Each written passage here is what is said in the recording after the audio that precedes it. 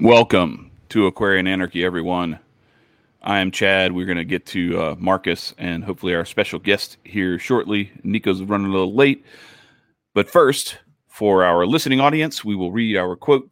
It's from Alexis de Tocqueville.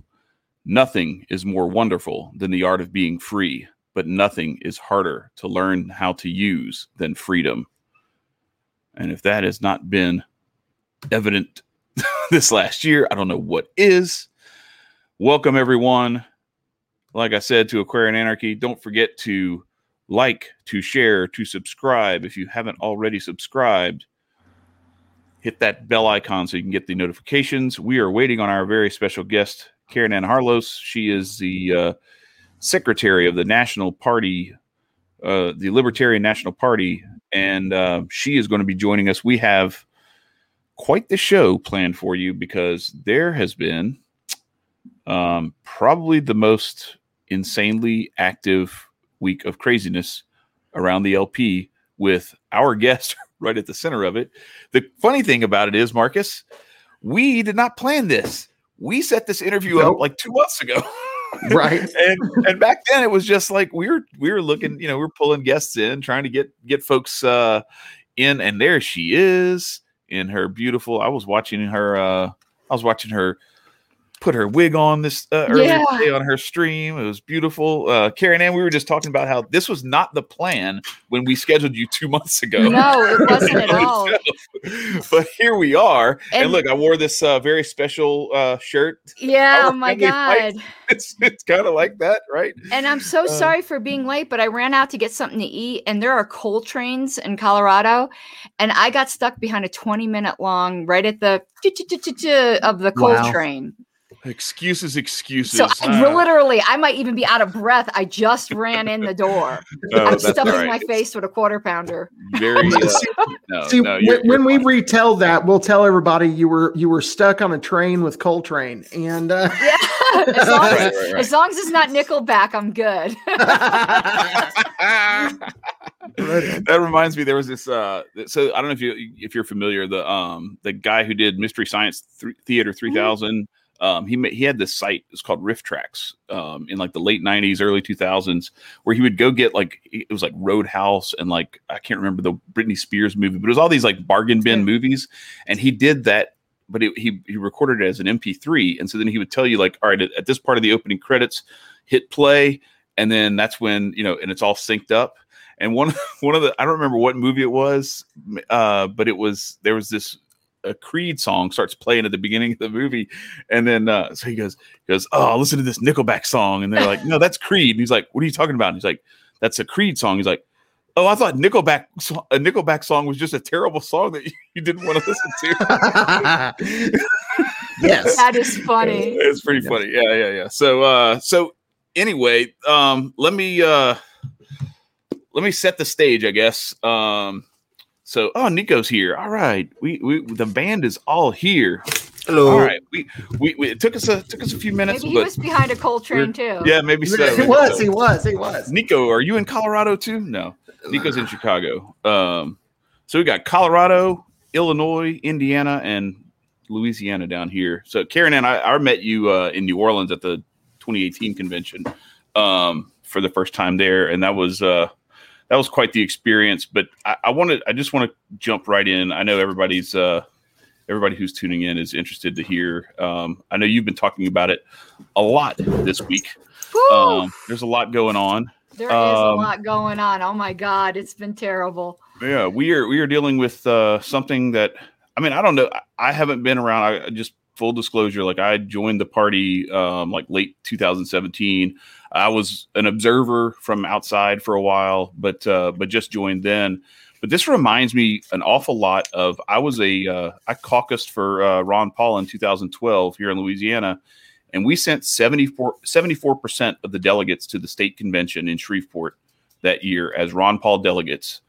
And an awfully similar thing. There was a little more physical violence used in Shreveport than there is in this case, but very similar type of situation that I'm seeing here, where the duly elected, members are just being summarily dismissed.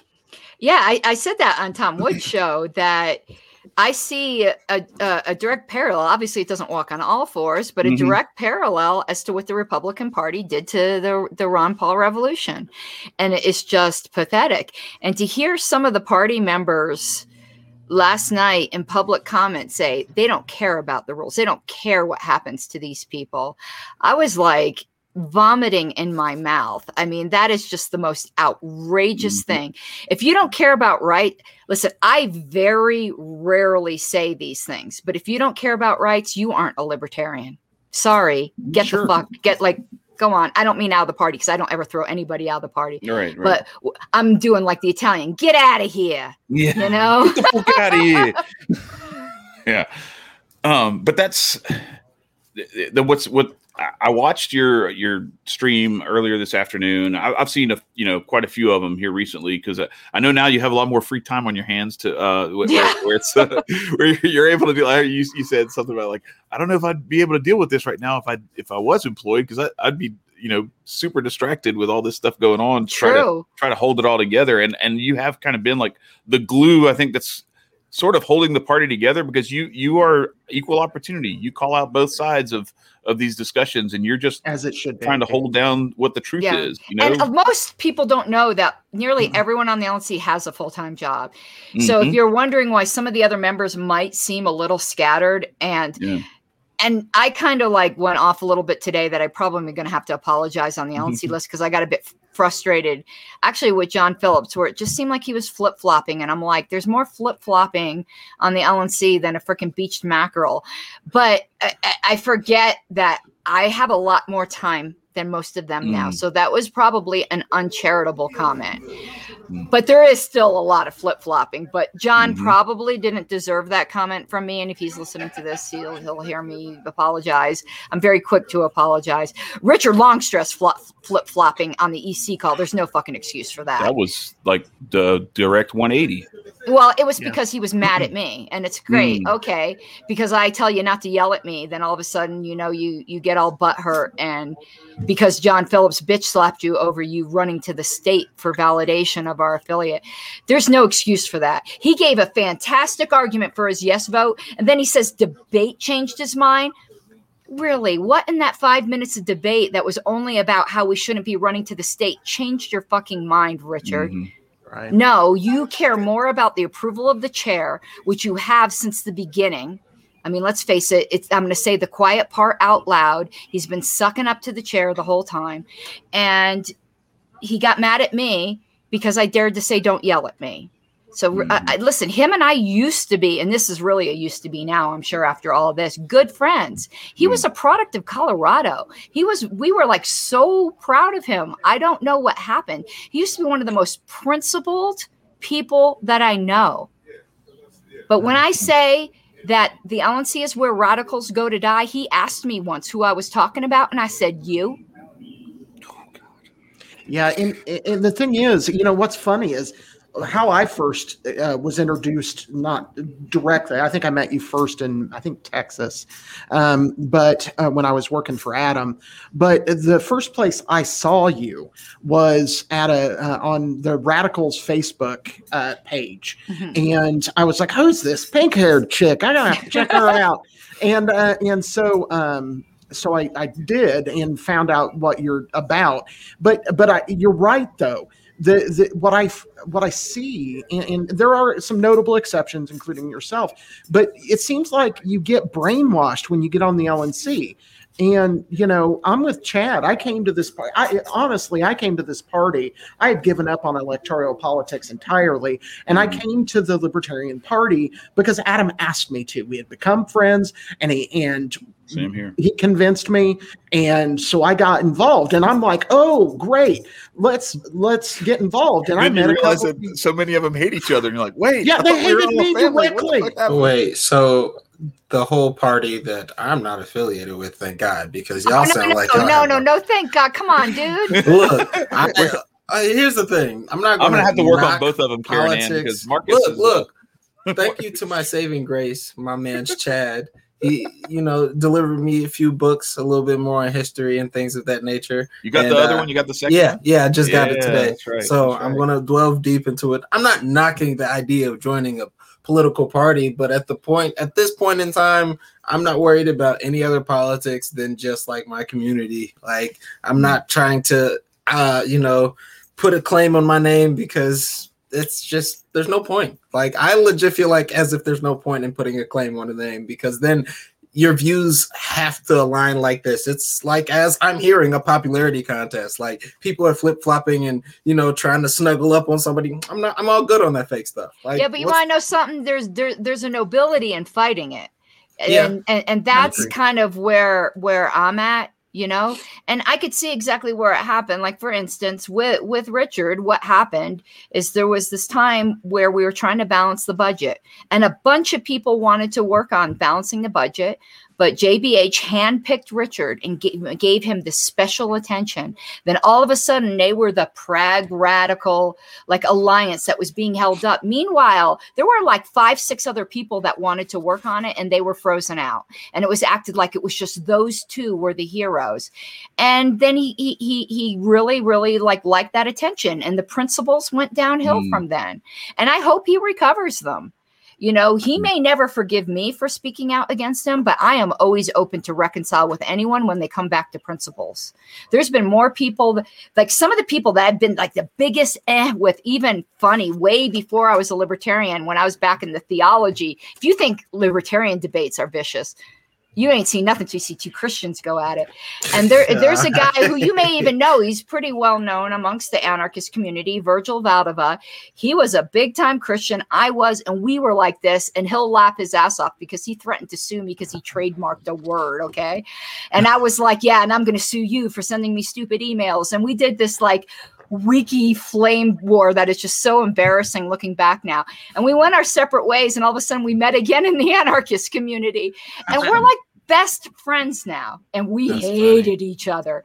And so I hope one day Richard and I will be great friends again, but you got to get back to principles. Right. That sounds like you just said that Jesus made y'all hate each other and anarchists made you love each other again. I think that could have been it, but it's just so funny how we came to the same conclusions. That's funny. Totally. Now, he's not a party person. He thinks I'm totally stupid for being involved in a party. He tolerates it, but, he understands why I do what I do. Different paths, but I'm totally open to reconcile with anyone, but that doesn't mean I'm not going to call out their shit now. Right. Oh, absolutely. Sure. And a lot of this shit needs to be called out, and I have to say, I've got to put this out there. We have a Telegram chat, and when New Hampshire put out that tweet about child labor, my exact opinion was, oh, that's terrible messaging. That was my exact opinion about what they said, because it is terrible messaging. For me, and I said this to Chad before we came on, messaging is about telling the truth and in such a way that the masses can adopt it. And that's not you and I are going to disagree here. Okay. We are. I don't think it was great messaging, but I don't think it was terrible messaging by any stretch of the imagination. Okay. I think their mistake was trying to do too much in a tweet. In one tweet, yeah. Because they brought in the idea of public schools being terrible and child labor. What they were really trying to say, and they said it very badly, is that public schools suck so bad that your kid would be better off working. And I actually think that's true. That's a really good tweet right there. Yes, but they didn't word the way you said it is much better. Yeah, but the thing is, that's my wording point. Something inartfully or not with the best wording, where a copy editor would go in and be like, let's move this word here and let's replace this word with this. Yeah, well, right. But I'm saying something like that does not justify criminal theft of all of your resources. Where I'm going to disagree with Marcus, I don't think libertarian messaging is to get the masses to adapt it. The masses are not going to adapt it. Revolutions aren't started by the masses. Revolutions are started by a committed minority. So that's where I disagreed. I think maybe I wasn't so clear on what I disagreed on. I do think it was worded badly, but I have zero problem. I guess what I'm saying is fundamentally, I don't have a problem with a tweet saying legalize child labor. I would have actually just taken the words of here I am saying I'm a writer, and there I am with sloppy English. Hey, writing and speaking are two different things, Karen Ann. Come on now. I would have went to the 2002 platform, which was workshopped to death, taken that language and used that rather than trying to reinvent something off the cuff. Most people are not upset because it was written poorly. It could have been written like, Pulitzer Prize, and they still would have been upset because they're embarrassed by the libertarian principle behind it. Sure. And now people are all up on me because I've said, and I've clarified it enough times that people have no excuse to lie. I've said kind of tongue in cheek, you think New Hampshire was bad, and Colorado is saying, hold my beer. And then I went on and explained what I said, is that we are going to be tweeting out bold libertarian messaging. It's going to be written better. But the underlying principles might be legalized child labor. That wouldn't be the first thing I would do because I don't have kids, so it's not like top on my list. But you can bet your sweet ass that re-legalized recreational cocaine's at the top of the list. Close the door, Wayne. Yeah. No, that wasn't on my end. I know. It's Wednesday. I forgot. My bad. I'm sorry, guys. Oh shit! I just had to steal Karen Ann's catchphrase. So there's going to be some bold messaging coming out of Colorado that it's going to be worded much, much better. We won't try to do too much in one thing, and the people are going to hate us just as much, which is going to show that it's not about the wording. It's about they're embarrassed by radical libertarian messaging. Yeah, for sure. And the thing is, this is what, and my wife and I were having this conversation earlier this evening in preparation for this. But Rothbard talked about very similar ideas. I think it was like 88 or 89 in the Libertarian Party convention in Michigan, I think. I saw it on YouTube. And what he basically said is this is kind of the challenge of having a party. Is that you're going to have people that are embedded that their number one priority is the survival of the party. And they sure on surface, they care about the principles, but they really care about the party. And he said that we have to fight that we have to push back against that, and which may cause a revolution once in a while. And I think that's possibly where what we're seeing starting to take place. Because allegedly this is a similar thing happened in 80 with the whole crane thing. Even though I do the history stuff, I haven't delved too deeply into that. I've delved into it enough to know that there are a lot of parallels to what's going on right now.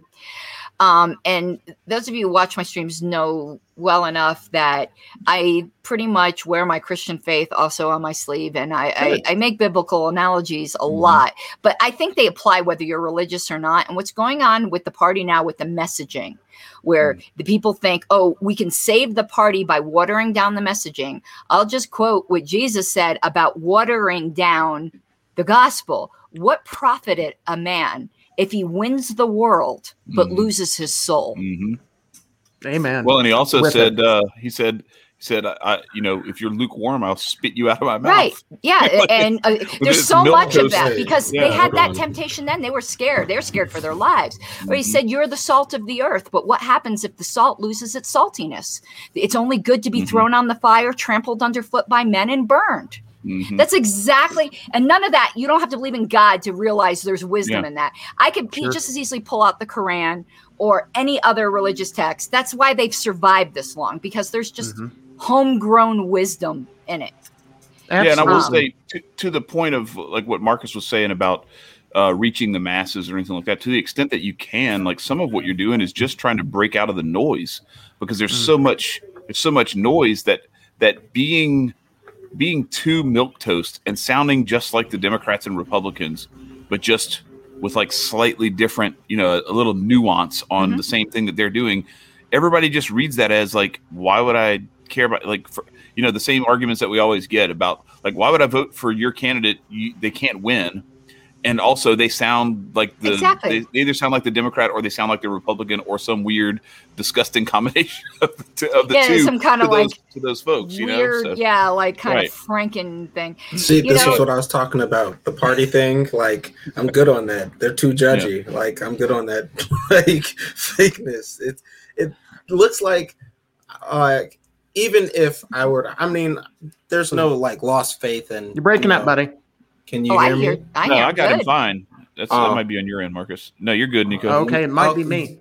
But to have like that, say like, I don't want to say labels, but it's a label. It's like a label. It's like at the end of the day, one party believes in one principle and another party believes in the other principles, but those principles all revolve around life, which there aren't that many principles to divide from and like alter from. So for all this like to be a headache and somebody feels some type of way about my lively principles because of my experience is just bullshit. Like you calling me out on certain things and me calling you out on certain things is just the way of life. And some people deserve to be in certain communities. That doesn't mean that they have to be labeled from that community. You feel me?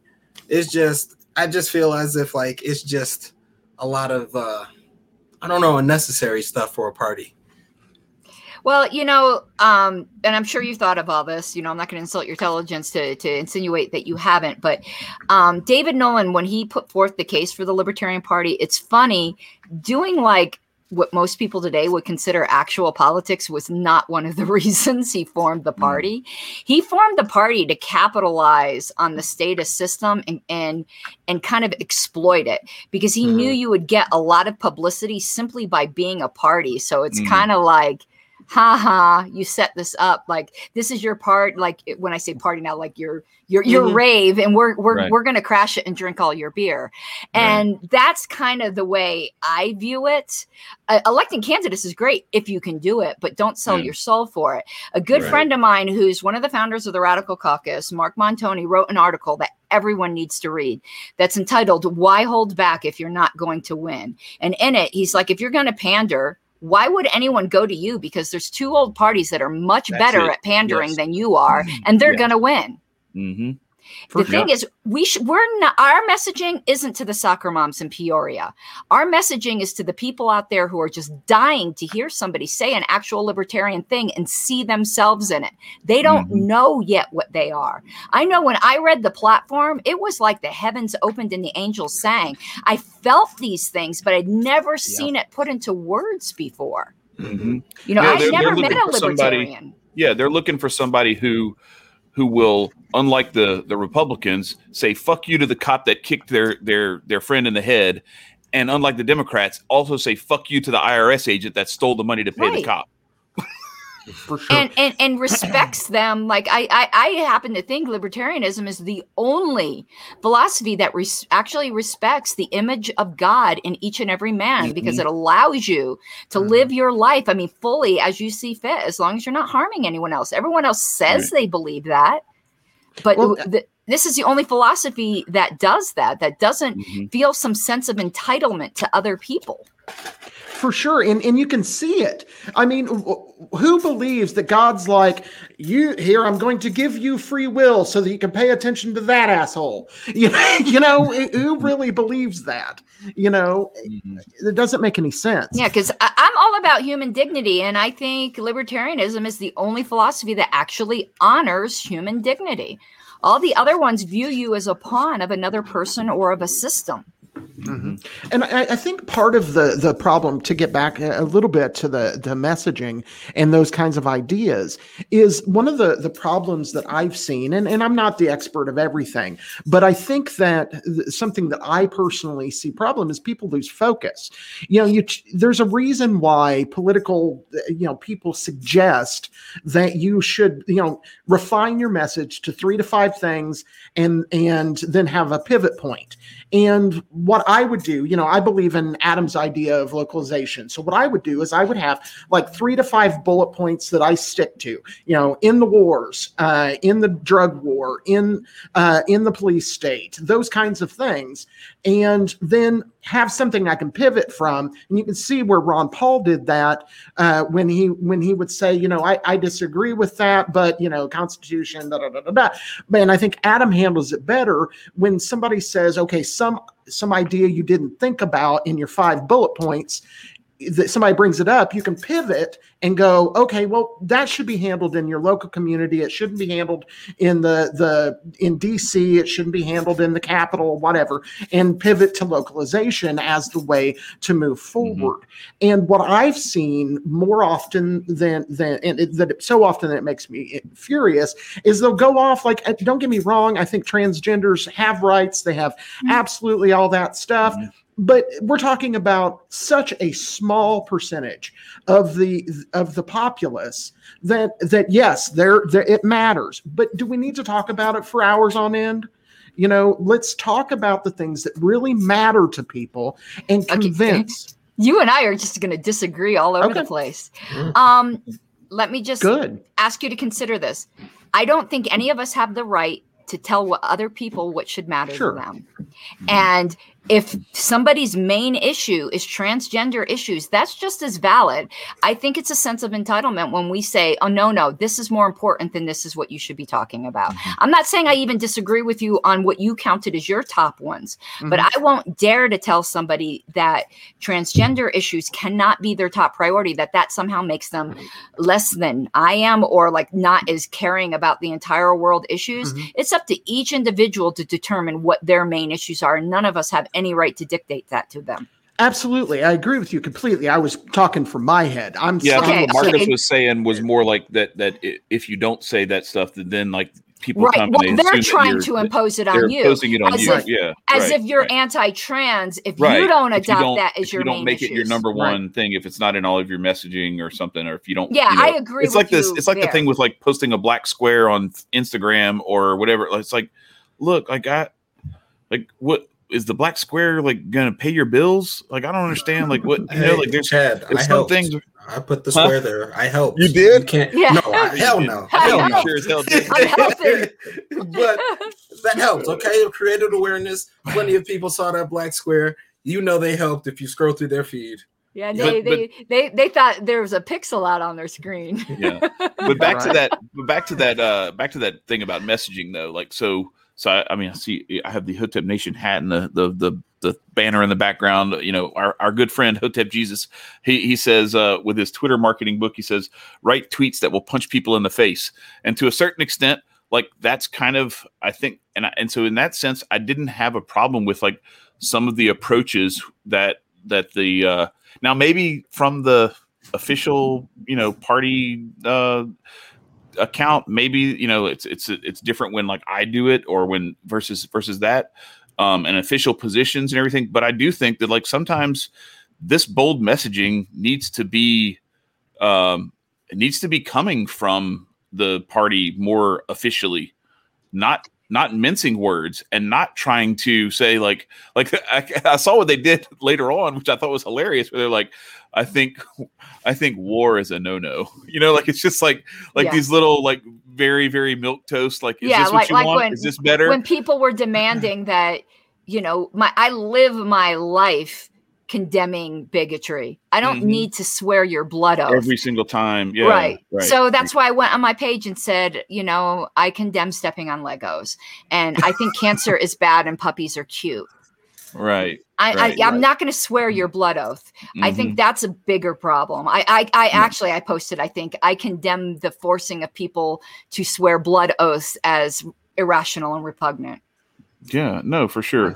And I'm not. You listen. Point to something in my life if you think I've done something that's bigoted, and we'll deal with that. But I'm not swearing your blood oath. It's remember the Kramer episode with the ribbon where he wouldn't wear he was walking in the AIDS march and he refused to wear the ribbon, and they tried to beat the shit out of him because he wouldn't wear the ribbon. He's like, I'm marching for your AIDS thing here. Right. But no, I don't want to wear your ribbon. The ribbon is the whole thing. Yeah.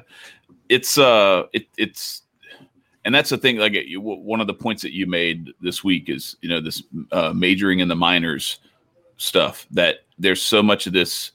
We haven't even talked about this yet this episode, but yes, let's talk about the fact that for 15 to 18 months now, the LP has been largely silent on one of the most massive takeovers of and transfers of like rights and resources to mega corporations through like locking down and especially small businesses where, like in my state, they were threatening to cut off people's water, cut off people's electricity. I think they were doing the same thing in New York and everything. Like this is the sort of thing that got, and we even had like, certain people who were in former high-ranking positions who were like just kind of like, it's we have other things to talk about. Nick Sarwark, wear your mask and yes. Oh gosh, Marcus, you get carried in trouble. And I'm done with the whole plausible deniability veil that some of these folks hide behind. Like it's none. Infuriating to me. You can't hide behind this. And the LNC is just way too eager. They think that's some kind of virtue. And it's like, no, come on. That's, it's one thing to give somebody plausible deniability when it's someone who's not right in front of you and you're like judging them from a distance and you have a very limited data set. But when it's the fucking chair who could deny all the shit right then, he's right here. No, you don't deserve plausible deniability. You need actual denial. Right. Exactly. Oh my God. These people, it's like, did somebody suck your brains out? I feel like saying, I am so sorry for this injury you suffered as an infant. Obviously someone touched you in your soft spot. Right. put the finger clean in there. Up here, right? It's like gunk. That's fun. Yeah. It's different. I understand when it's somebody you can't question. Yeah, you do need to be. But listen, the chair could have said, yeah, you don't want to. Shaletta took that letter one way. I didn't mean it. He's yet to say that. Not only that, but to me, what I have witnessed is that we have gone from this is the affiliate now to we need to investigate, to we're not sure and we need to investigate, to now that this is. This is in fact the affiliate, and so we will disaffiliate them. Like this is three completely different universes to live in, all at the same time. That they are not the affiliate. And he won't give reasons for his disaffiliation motion. And listen, right, not anything specific. Is ridiculous. And so I talked to the New Hampshire affiliate because I'm like, listen, the quickest way probably, because I don't know what game he's playing. This chair has never made a motion he knows he's going to lose. He knows he's going to lose this. So there's something else going on. And if people aren't stepping back and going, what trap am I walking into? Yeah, right. And again, sorry for that injury, because there's something going on. So I said to the New Hampshire affiliate, there's a game. I don't like playing games blind, but it seems like the fastest way to get your data back is for this motion to fail. But I think there's something else going on here. But I don't get to play with your lives. I want to force the chair to give reasons, but I won't do that at your expense. Do I have your blessing to delay this? Yeah. And they gave me their blessing. But so far, no other LNC members have the kahunas to sponsor my appeal from the ruling of the chair and force him to give reasons. How many do you have? You need 4, right? Right, and I've got 2. Me and Joshua. You and Josh, yeah. There's other people who should. Now, maybe they haven't seen it yet. I'll be making some. I'm not the type to like round up votes. I know that's politics as usual, but to me, I'm kind of like of the idealist set that if your cause is just, people should just come to it. But maybe, that's my stupidity. But I probably will get on the phone to try to get at least 2 more. And here's the thing. When you sponsor something, you're not saying you agree with it. It's like a second of emotion. You're just saying it deserves to be heard. I cannot believe that that no one else thinks this deserves to be heard. Fangu. I mean, come on. You're talking about the reasons. Yeah. If we move to censure the chair, I wouldn't be satisfied with we just censor the chair. The chair deserves to know specific reasons for censoring him. It's the same standard here. So, what disrespect. They could go talk to the affiliate themselves to see I'm not lying. They want to know the reasons. Every single other 16, well, I'm bad at math. How many people? There's 17 people on the LNC. The other 15 people, other than me and Joshua, are like, you don't deserve to know the reasons you're being publicly dragged through the mud in front of the whole party. Fuck you. Yeah, well, and that language is so vague. But what's interesting about that is that while that violation of the statement of principle, or what is it? Is it a violation statement of the SOP? Of principles? Yeah, that's what he's claiming. Yeah. So violation of the SOP. But what's happened to the New Hampshire affiliate is not a violation of the SOP. Right. But they deserve to know the physical resources and electronic resources and access and all this stuff, and then just completely being effectively, disaffiliated by it's constructive. Fiat. It's constructive disaffiliation, which is very similar to something that happened in Oregon, but it's different in that there weren't two brand new parties with two different bylaws. These people have the bylaws that were because the bylaws were amended at convention, meaning they were re-ratified at convention. That makes it even worse. This is just absolutely they weren't in dispute or anything insane. Like that. Yeah. And to speak to the other side, to the people who think New Hampshire should be disaffiliated, they also deserve to have a very clear charge so that they can appeal it to the Judicial Committee. Right now, everybody's rights are being fucked over. And the other 15 members of the LNC who won't co-sponsor my appeal, well, I should only say 14 because the chair obviously isn't going to co-sponsor it. That would just be completely crazy because it's a challenge to him. Right. And maybe it's 8 million dimensional chess. Who knows? There's something else going on, though. He has never, ever made a motion that he knows he's going to lose.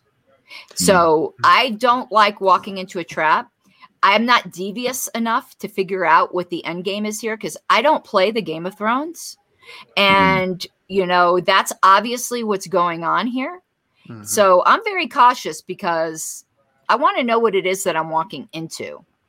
Yeah. Sure. Well, and I know that there's not always been like a whole like conglomerate of people who are like definitely like behind Michael Heiss, where it's like this, where he's got all this support. But there are a lot of people who are like, hey, look, like we haven't always seen eye to eye, but I can't like I'm not gonna argue against what he's standing for and everything right now. But I think I almost feel like there's this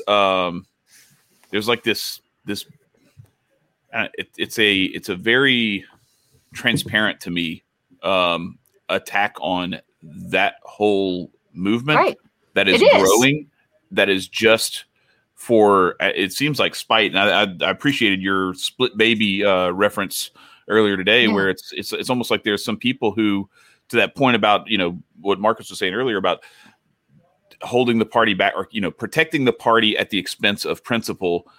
I think in the other way, there's some people who are willing to destroy the party over their own personal preferences. So all this bullshit talk about wanting to grow the party and not be a social club, we all see it's false. Mm-hmm. And I love what Dave Smith said. For all the people who are whining and yelling about, the takeover. The fact is the moderates took over this party a long time ago. In 2006, when they raped the platform with a convention, which total attendance was less than quorum at a normal thing, where some of the votes were less than 1%. I found errors in the votes when I went back and audited it. So as far as I'm concerned, that convention was completely illegitimate, but there's nothing I can do about it now 10 plus years down the road. Right. So come on now. You took over, but what you're doing is you're pulling the ladder up after you. You made it, and now you're like, nope, not you guys. No, it doesn't work that way. Not today, Satan. That ain't flying. And the thing is, the first experience I had with what they tried to do, what they did do in Pennsylvania with basically doing that successfully. I experienced them trying to pull the rug underneath because they saw here in Indiana a surge, because I'm an activist and I was out fucking trying to get people to vote for Adam, doing all kinds of shit. And so they saw that coming, and they do the vote where, you're going to get taken over and we're going to vote to seat everybody and da-da-da-da-da. And I watched that for the first time in Indiana, people stand up so that my wife, myself, and every other Kokesh supporter we brought to the convention they lost. But for the first time, people stood up and voted to not include us, including people from my own county who were trying to oppose me being able to be a delegate from Indiana. I never did wind up being a delegate from Indiana in that was in 2018. I didn't wind up being a delegate. I wound up being a delegate from Washington State, but they attempted to not even have a sat at the Indiana convention. So I watched them pull the ladder up myself. I've seen it happen. And it just boggles my mind that this is happening in a libertarian convention. It's I don't know what I think eventually New Hampshire is going to be restored, but I don't think the LNC is going to clean house, and it's just going to have to wait until Reno. I hope I'm pleasantly surprised. I know Joshua Smith has put forth a motion to censure, but it's deficient in the same way that the chair's motion against New Hampshire is deficient. So I'll work with him on laying out specific charges because the chair deserves to know the charges against him. Mm-hmm. And it needs to end with the LNC resolving to ask him to resign because we don't have the 3/4 vote to remove him. There is not the political will. And that's not even a moderate thing. The governing bodies are just that way. They never remove their own, ever. This isn't a libertarian thing. This is a human nature thing. So he needs to do the right thing and resign. Do I think he will? No. Mm-hmm. He would have done it already because he fucked up so bad that he has no leadership. Even if he doesn't think he did anything wrong, the way he handled it was so bungled that he hurt the party so bad that a noble man would have resigned. I'm sorry to ask this, but I have to. Uh-oh. How much of that do you think is intentional?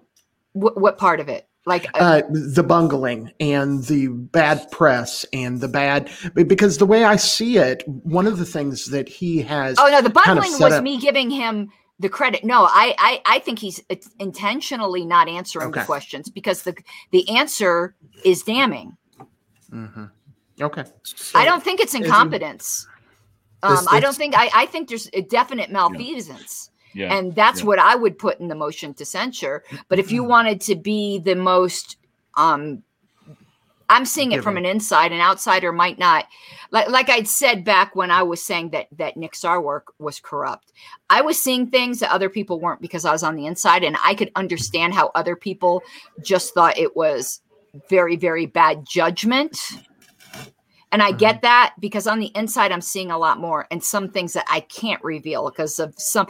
I am very much like a whistleblower, but there are other things in which there are other people implicated that I don't have the right to out. It's not my story to tell. So there are things I do hold in confidence that help inform my opinion that might give me a stronger opinion than an outsider might have. Nico, you were going to say? Oh, no, I was going to say this shit sound rigged like all the other fucking parties. Like, this shit still sounds bad. But how often do you see one of the national officers going around screaming about it? You don't see that. They walk in lockstep. So you might say, yeah, you're just as bad, but you won't get the national secretary from the DNC or the RNC doing what I'm doing. Right. Not only that, but if there's anything, it'll be like some sort of fake media witch hunt that all of a sudden they would know something about Hillary. Right. Exactly. Right. Get the toe tag. Yeah. I know nothing about Hillary. Right. Me either. Suicide with 2 shots to the back of the head. Yeah. It's like, look, I don't know nothing about politics, so Hillary don't know me. Hey man, you got that Chicago connection. Who knows? We may have our issues, but come on. I mean, it was somebody said in chat the one thing you could say you got going for him is what the foul-mouthed, pink-haired national secretary showing off her tits. Like that doesn't happen with the RNC and the DNC. So okay, I mean, and this is why we love you. There's still we still allow, at least up to a point, whistleblowers, but I can tell you I do expect some kind of disciplinary action to be directed at me fairly soon, and I don't care. I'll wear it as a badge of honor. So let's talk about that, because when it comes to disciplinary action, I mean, so we're all. I'll be like, spank me, daddy. Let me beat me, call me bad names. Okay, listen. I'm trying to keep this. Spank me and pull my hair. Oh my God! It's not even your hair. Come on, Karen. I know. I saw you put that hair on today. Be like wig snatch. Why you expose her like that? Right. Can't expose them like that. I got to go back to Boys in the Hood. It's like, dirty. So I grabbed the stupid bitch by a nappy ass weave. Yeah. Anyway. Be like, No. I'm gonna tell you. No, listen. I'm gonna tell you. I had this girlfriend at work a long time ago. This black girl was such a good friend, and this guy, like just this total white bread guy, was so confused because she came to work one day with a really nice weave, like long hair, and he's like, "Is that hair? Is that yours?" She's like, "I paid for it. It's mine." For sure. Yeah, I got a cousin who does extensions and stuff like that in East Texas. But no, so shit. What was I going? About disciplinary action. All right, so I think I heard you say something to this effect. I think we're kind of all on the same page where if we're not completely full on anarchists, we're at least borderline anarchists. No, I'm full on anarchist. Okay, that's my girl. Says. That's what I thought, but I was just, I wasn't going to speak for you. I wasn't going to speak I gave you an excuse where you could look at my tits, but pretend like you're looking at my necklace. Oh, there we go. Okay. All right. Well, you're in like a tiny little rectangle over here, so I couldn't see that far. But no, so not a big fan of the state, obviously, but the state exists. And with the state and in each of the 50 individual states within the union, we have to do our things as the LP to abide by, Secretary of State and all this stuff. There's a lot of this stuff that I don't know, like when you get to this level where access to these resources and then like the storage, if that story is true about the storage being wiped clean, everything, like there are actual like criminal behaviors going on. When we're talking about disciplinary action, you're just talking, and we have people who are actually actively stealing and disenfranchising people. Oh yeah, I want to see that video of them cleaning up, but I don't know if that can be given to me. Like if there's any implications or whatever. Right, exactly. But I would love to see it. And no, I don't have a problem with them going to the police because the state has usurped our own self-defense rights. So you have to go to the monopoly. Right. That's like saying, as I tell people who have the really like just stupid reductionist view of anarchy, meaning that, oh, well, you can't do this and you can't do that. It's like, it's not a suicide pact, dude. It's like we have to live in the real world we're in, even though we would prefer not to. And if you can't go and like hire a defense firm to go take your shit back, you're going to have to use with the state the best of a bad option. Otherwise, we might just all go on the top of the Rockies and shoot ourselves in the head. Anarchy is not a suicide pact. Right. Mm-hmm. No, for sure. And you're absolutely right. We've talked multiple times on this show that, we last week we were talking with a friend of ours, Yancey Hotep, who's set up his own community and he's used the state to get things and to give himself more wealth here and there. Yeah. And by all means, take from the state.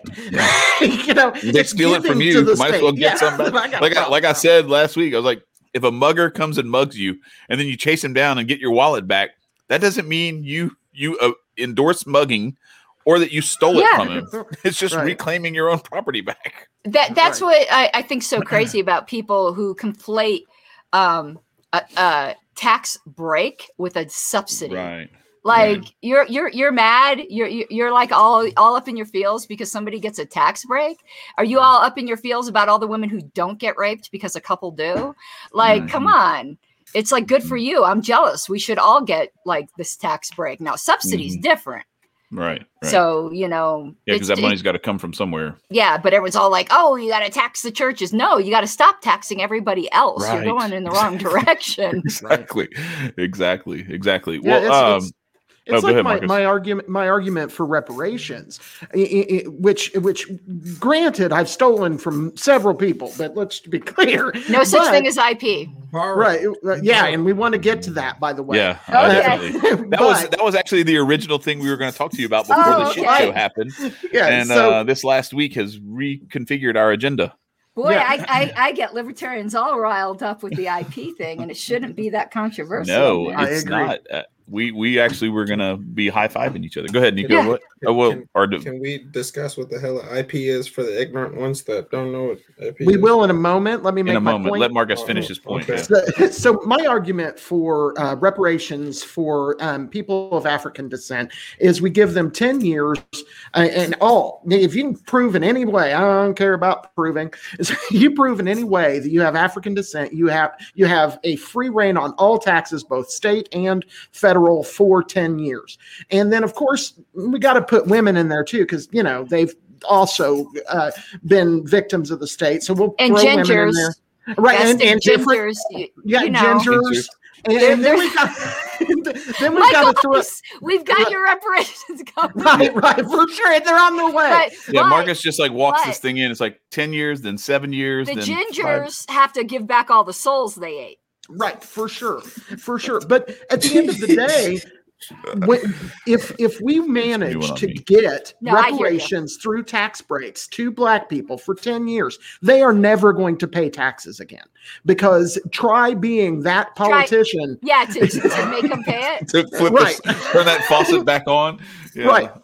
So that's my argument for reparations is give them a tax break, all taxes for 10 years, because that will become permanent. And if you can build that in to other people, then you have the same thing. But Nico, to your point, IP is an intellectual property, and some people believe in intellectual property. I do not. But because I think the best description, and I don't remember who this was, but the best description for me with intellectual property is it's not going to, if somebody creates something, whatever that is, it's not like you're going to take the initial thing away for you to have intellectual property. But Karen Ann, you can probably do a better job than I can. Well, no, I think you described it well. Is people, they think because it's called property, all of a sudden it's property, but that doesn't work any better than it does when you call healthcare a right. It doesn't make it a right just because you called it a right. You have to understand what actual libertarian law is about, or libertarian property theory is about. The just allocation of rivalrous and scarce resources, and ideas are not any of those things. You are not deprived of using your own idea if I also use your idea. You don't have a right to profit. That's not a right that you have. That goes into the whole labor theory of value and things like that. It's very much at heart a communist idea. The ideas are not scarce. And they're not rivalrous. What people think rivalrous means is that you can argue about it. No, what rivalrous means is that two people can't use it at the same time. Right. Exactly. And that's, people need to open a dictionary every once in a while before thinking they know what a word means. And sometimes I could be the worst with that. So, but it's neither of those things. So you can't have an exclusive right in something that doesn't require an exclusive right in order for it to be used justly. So if anybody just boil it, they need to take their feels out of it. A lot of people who argue about this are arguing from a position because it will harm them personally if they have to give up this idea. They might be musicians, they might be authors, they might be in some way that they are benefiting from this. But you want to know what? The people in the South who owned slaves had a lot to lose too, but that didn't make slavery right. And before all the super and I'm autistic, so I can say this, the super autistic people start ringing, no, I am not comparing intellectual property to slavery. I am making an analogy about just because you profit from a wrong doesn't make it a right. Okay? Calm your little autistic selves down. Because, boy, people don't understand analogies today. And again, I can get away with it because I am actually autistic. Well, I don't know if I can get away with it or not, but my wife might think that I can because it's Father's Day this weekend, and she has already ordered me a medical alert bracelet as a joke to make fun of me because she says that. Anyway, it's so I have. I don't know. I'm thinking I'm embracing the idea, but I wanted to say I believe in intellectual property. But here's my stipulation. The only intellectual property, stop, Nico. The only intellectual property is the intellect itself. I think that if you think of Bob Marley, Jimi Hendrix, Bob Dylan, whatever, it's not that they wrote a song and that no one can make that song. It's that there are some of these, like I look at the Jimi Hendrix version of All Along the Watchtower is way better than the Bob Dylan version. Right. And so why would you deprive me of that? Number one. And secondly, like Bob Dylan wrote a lot of really good songs. I'm not a big fan of like how he performed them all, but there's something where like when someone's continually producing what would be described as intellectual property, it's their ability to continue to do that makes what they're producing valuable and makes them worth supporting. We do this channel, we give this thing out for free on YouTube and on Libre TV. We have people who come to our Patreon and they support us. By the way, go to our Patreon and give us some more money. And super chats. Right, exactly. Well, we're not there yet. We haven't gotten to the level of monetization yet. Oh, God, it took me working on 2 years. Yeah. It is rough. I just got there. Yeah. Well, you're blowing up now, so it's coming at a good time. Right. Mama needs the money. That's right. But float Karen and some money. Right. But first give us money, damn it. No. But you understand what I'm saying? Like if you are continually producing, then people find a way to value that and to support it financially. If you're a hack who just copies other people's stuff, but you're not really a talented musician, either on the one hand, if your stuff is that easily reproducible, it's probably not all that terribly scarce or valuable anyway. And if it is, then you shouldn't be worried about some hack trying to copy your style or your swag or anything like that. When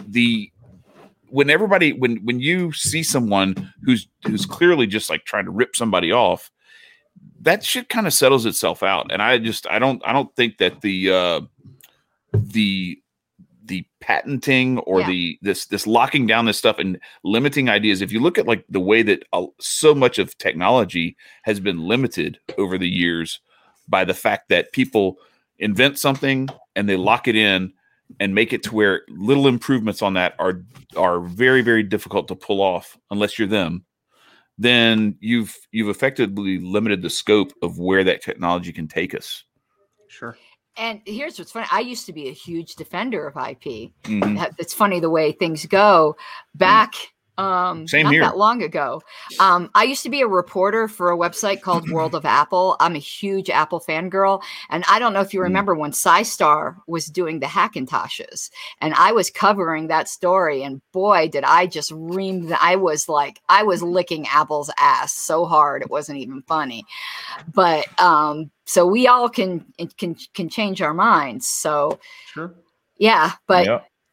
Libertarians defending IP is just so strange to me. I think it's an emotional attachment. And the thing is, a lot of people will point to things which really aren't about IP or copyright or even patent or trademark, but about fraud. And we already have laws against fraud. Right. You don't need another one to do it. If you're buying something because you think it's from X person and the seller lies, it's not really from X, it's from an impersonator. That's nothing to do with copyright or anything. It's fraud. Right. That's fraud. Yeah. Mm-hmm. Well, in the market decides this shit anyway. I mean, one of the things that because black markets are a thing and people are going to do what they're going to do, whether government tells you can do it or not. It is what it is. And it brought to my mind is the Grateful Dead and Phish. In essence, Grateful Dead and Phish were very similar ideas. They traveled around, got really fucked up, and played music for a lot of really fucked up people. The Grateful Dead was absolutely the best at doing that. Phish sucked at it. And they tried really, really hard. And the market decided and said, you know what, Phish, you're not going to be able to do this for ever. And the Grateful Dead, if Jerry Garcia was still alive, would still be doing what they did. Yeah. So, the market will decide these things. And, a lot of people like to call me an anarcho-capitalist, and I don't like that title. But this is the capitalist in me I'll take out. I don't like it, and there's reasons for that. But But anyhow, I prefer just to be a regular old anarchist. That way I get Emma Goldman and I get all kinds of other people too. but the capitalist for the right, for sure. Anarchist handbook. But for me, the capitalist in me just really believes that the market sorts this shit out, and to deny that intellectual property is stupid when in every, does anybody remember BitTorrent or Napster or any of the 10 million different ways that this was gone around and has gone around on a daily basis? It is not a manageable law, so therefore it cannot be a just law. Well, I don't know if y'all remember, but Radiohead put out an album, In Rainbows, back in, was it like late 90s, early 2000s, somewhere in that range. And they ended up, it was like free to the public. And it was just like, donate money if you want to donate money. And I think they made like over $10 million worth of donations for that album. So, I mean, there are models out there that like, it doesn't have to be that way. And most of the time, the people who are enforcing intellectual property and who have like kind of brought about this brainwashing that leads people who are the victims of intellectual property law to actually defend intellectual property law are actually people who are like really, really corrupt and run like record labels and all this other stuff. And they're stealing other people's intellectual, their talent. They're basically taking their talent and saying, okay, you are worth 5% of what you produce and I'm worth the other 95%. And anybody who tries to stop us from doing that, like you saw what happened with Prince, where he had to change his name to symbol, all this kind of stuff, because that was a way to get around intellectual property law, because they and Tina Turner was going through that. There's all sorts of examples of that. Your masters, basically, for sure. Well, they owned his if he made music, they owned it. If he said he was Prince. Right. And so that's why he changed his name to Tina Turner to try. Right, exactly. So my understanding is, did you guys in Colorado pass an intellectual property platform? Could you elaborate on that? It's anti. We called it an intellectual monopoly, because I actually think that's a better terminology. So it's not as strong as I would like, but we're the first state to even touch the issue. That's awesome. Yeah, and that's one of the things that I think that is important as we look at the bullshit going on right now and the drama going on is these are baby steps. We are taking one step at a time, and we can apply what you just said to what we're looking at. Of course they're fighting us. Of course they are. Of course they're fighting real libertarians trying to take back the Libertarian Party. And I'm not just talking about the Mises Caucus. I've never been affiliated with. I'm not affiliated with them, and I'm not a Ron Paul Revolution person. I was, and there's nothing wrong with that. But I'm just saying it's different. My inspiration, because I wasn't even aware of Ron Paul when that whole thing was going on. And what brought me into love with the philosophy was the early party stuff. So that's what motivates me. And that's why I got into the history. Now I can certainly appreciate Ron Paul, but I don't have the soft spot in my heart that others do, because he just didn't play that influential of a role. I have a much softer spot for Rothbard. Who I never knew, but still was a much more influence on me than Ron Paul had been.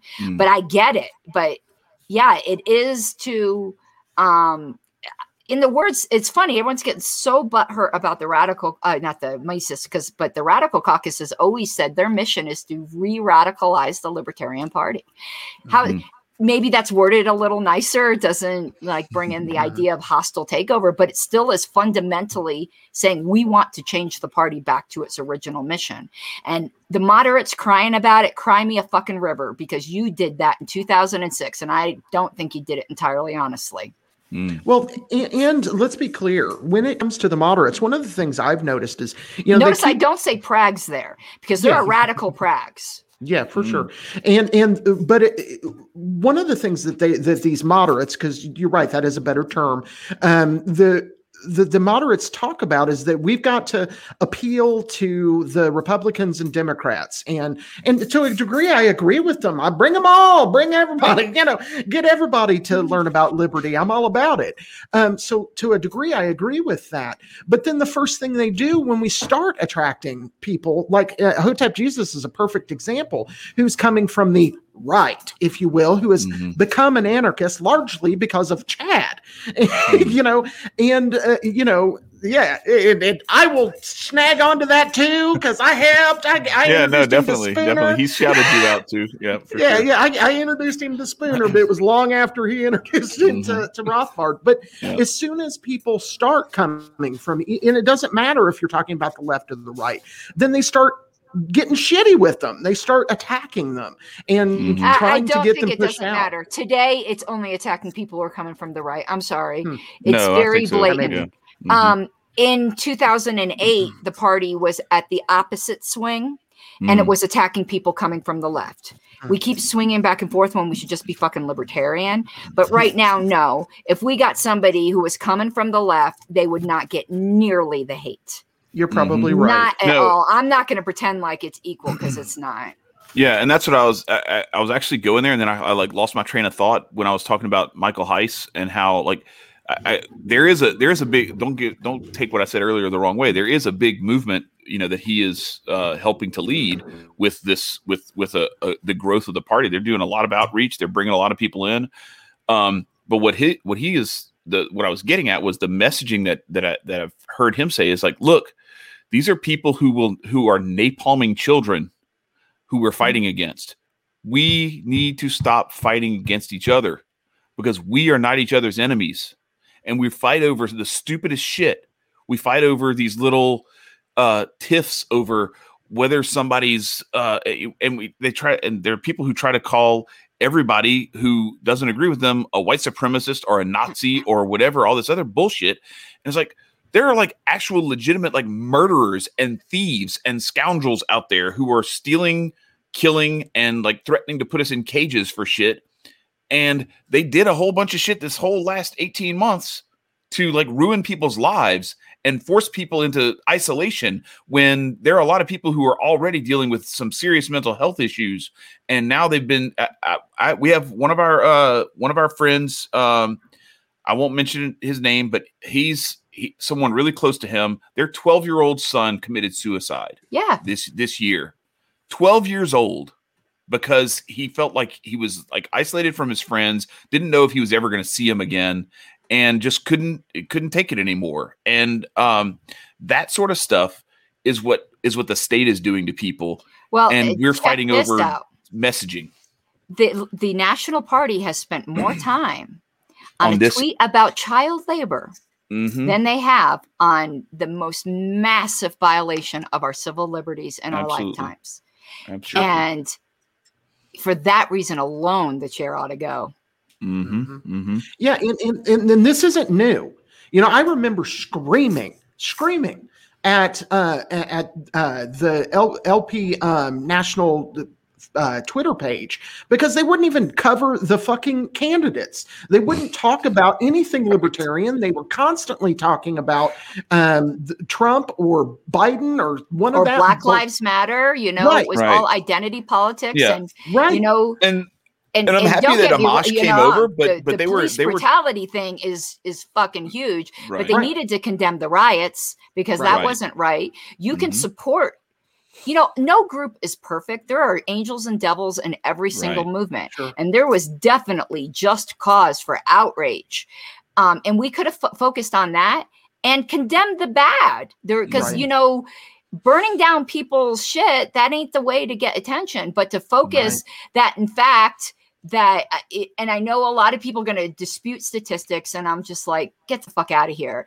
The fact is, I'm not trying to speak for Black people, so no offense here, jump in on me if you disagree with me. But I know from my Black friends that they have a real fear. And whether that fear is justified or not, to me, is kind of irrelevant. It's a shame that there is that fear. And even if it's not justified, let's deal with why they feel they need to have that fear. I'm not scared when I get pulled over by a cop, but my Black friends are. Yeah.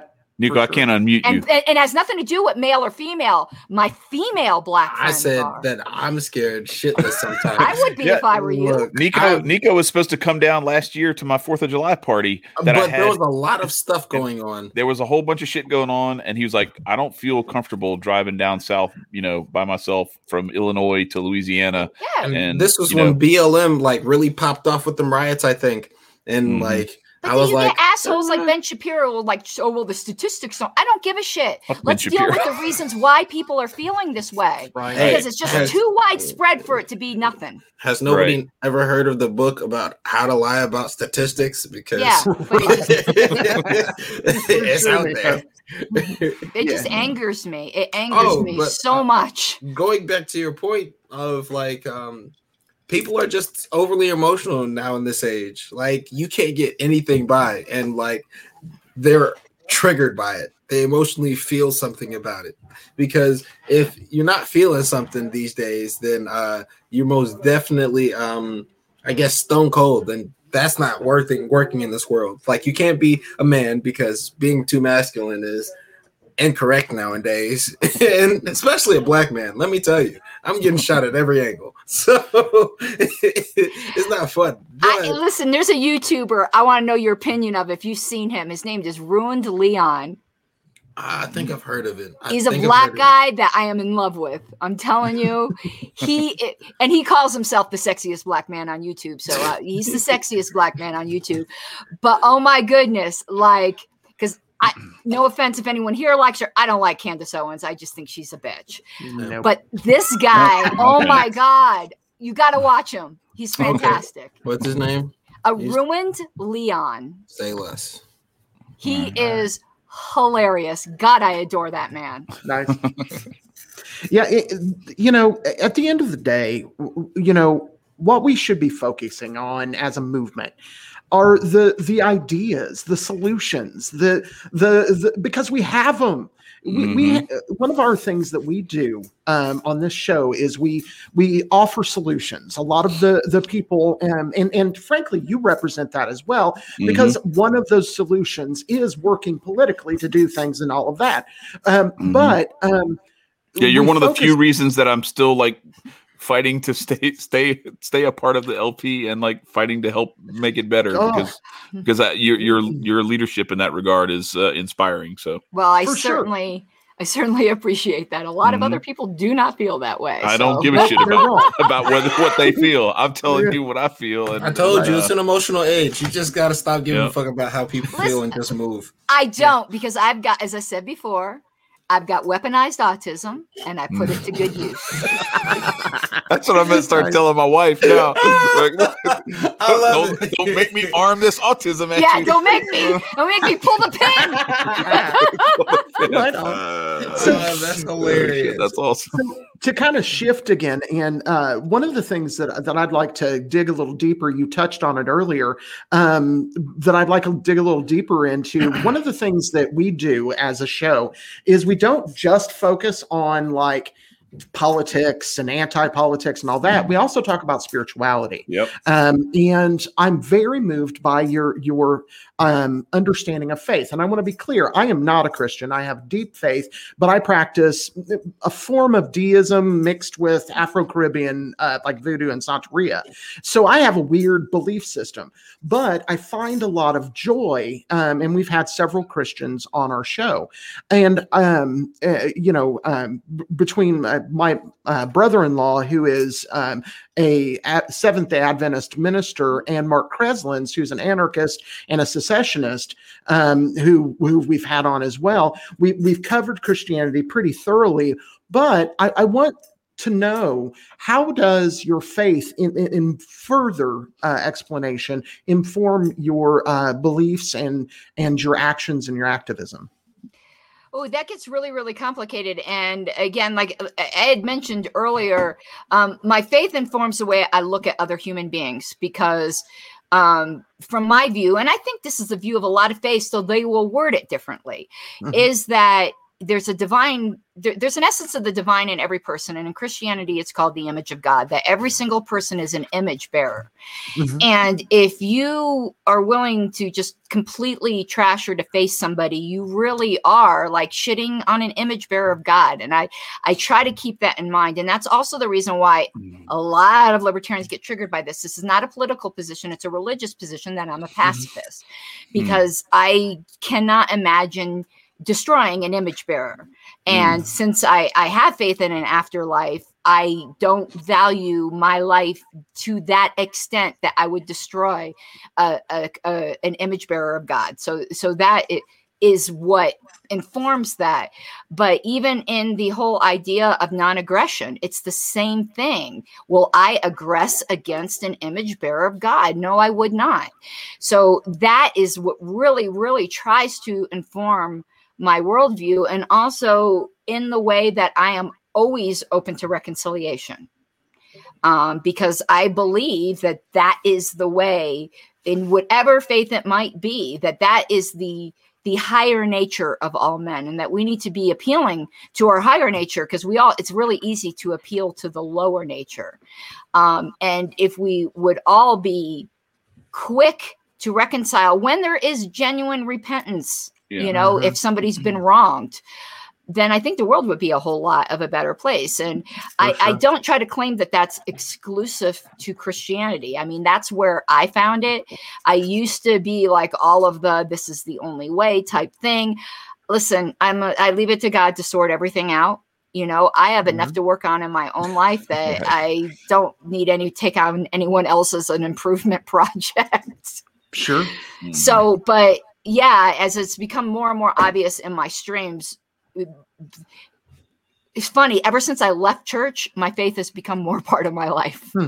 Interesting. I haven't been to church in years now, and I probably delve into trying to apply biblical principles now more than I ever did, because the church, there's a lot of hypocrisy, like there is in anything. But I came from a mega church in Florida. I came out of the Calvary Chapel movement, and then it turns out that that was the biggest church in Florida. And the pastor, turns out, he was banging all these women and maybe diddling a 12-year-old. So, no bueno. And I just completely lost faith. And they were telling me, even though I was in an abusive marriage, that I couldn't get divorced because and you can't get mental health because you should just be able to pray the depression away. So, I'd been abused by the church a lot, but it just drew me closer to what I think is an authentic Christian faith rather than church. Sure. Yeah, and I think all religion, regardless of what denomination or what particular kind of religion gets to where you're at, it really is a relationship with God. It really is between you and God, and you work that shit out. One of the things that I like about voodoo is when asked, what if you're wrong and you're actually worshiping the devil and all that, a voodoo practitioner will tell you, God's a good guy, we'll work something out. And I really think that that's the case. If we're dealing with a just God, then he's going to know your heart. He's going to know that, let's say I'm completely wrong and the Catholics like Chad are completely right. And what I'm doing is evil and bad and all that kind of stuff. I don't hurt people. I don't take their stuff. And I'm good to people. I try very hard to give. I volunteer. I give to charity. I work for charity. I do a lot.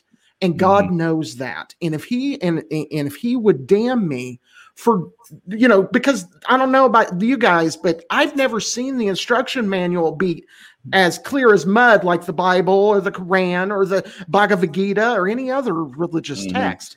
It is not clear. And so if God wanted these exact things to be followed, he probably ought to have somebody write it out exactly how we wanted it. Otherwise, he's going to have to give me some leeway. And so I really like, frankly, talking to Christians. And a lot of that reason is because a lot of people that's because we're the best. No, it's because you tend to practice the most. There's a lot of people, and there's people like myself that aren't Christian, that are hardcore and do what we do. But most people are just kind of playing at religion, and Christians practice religion.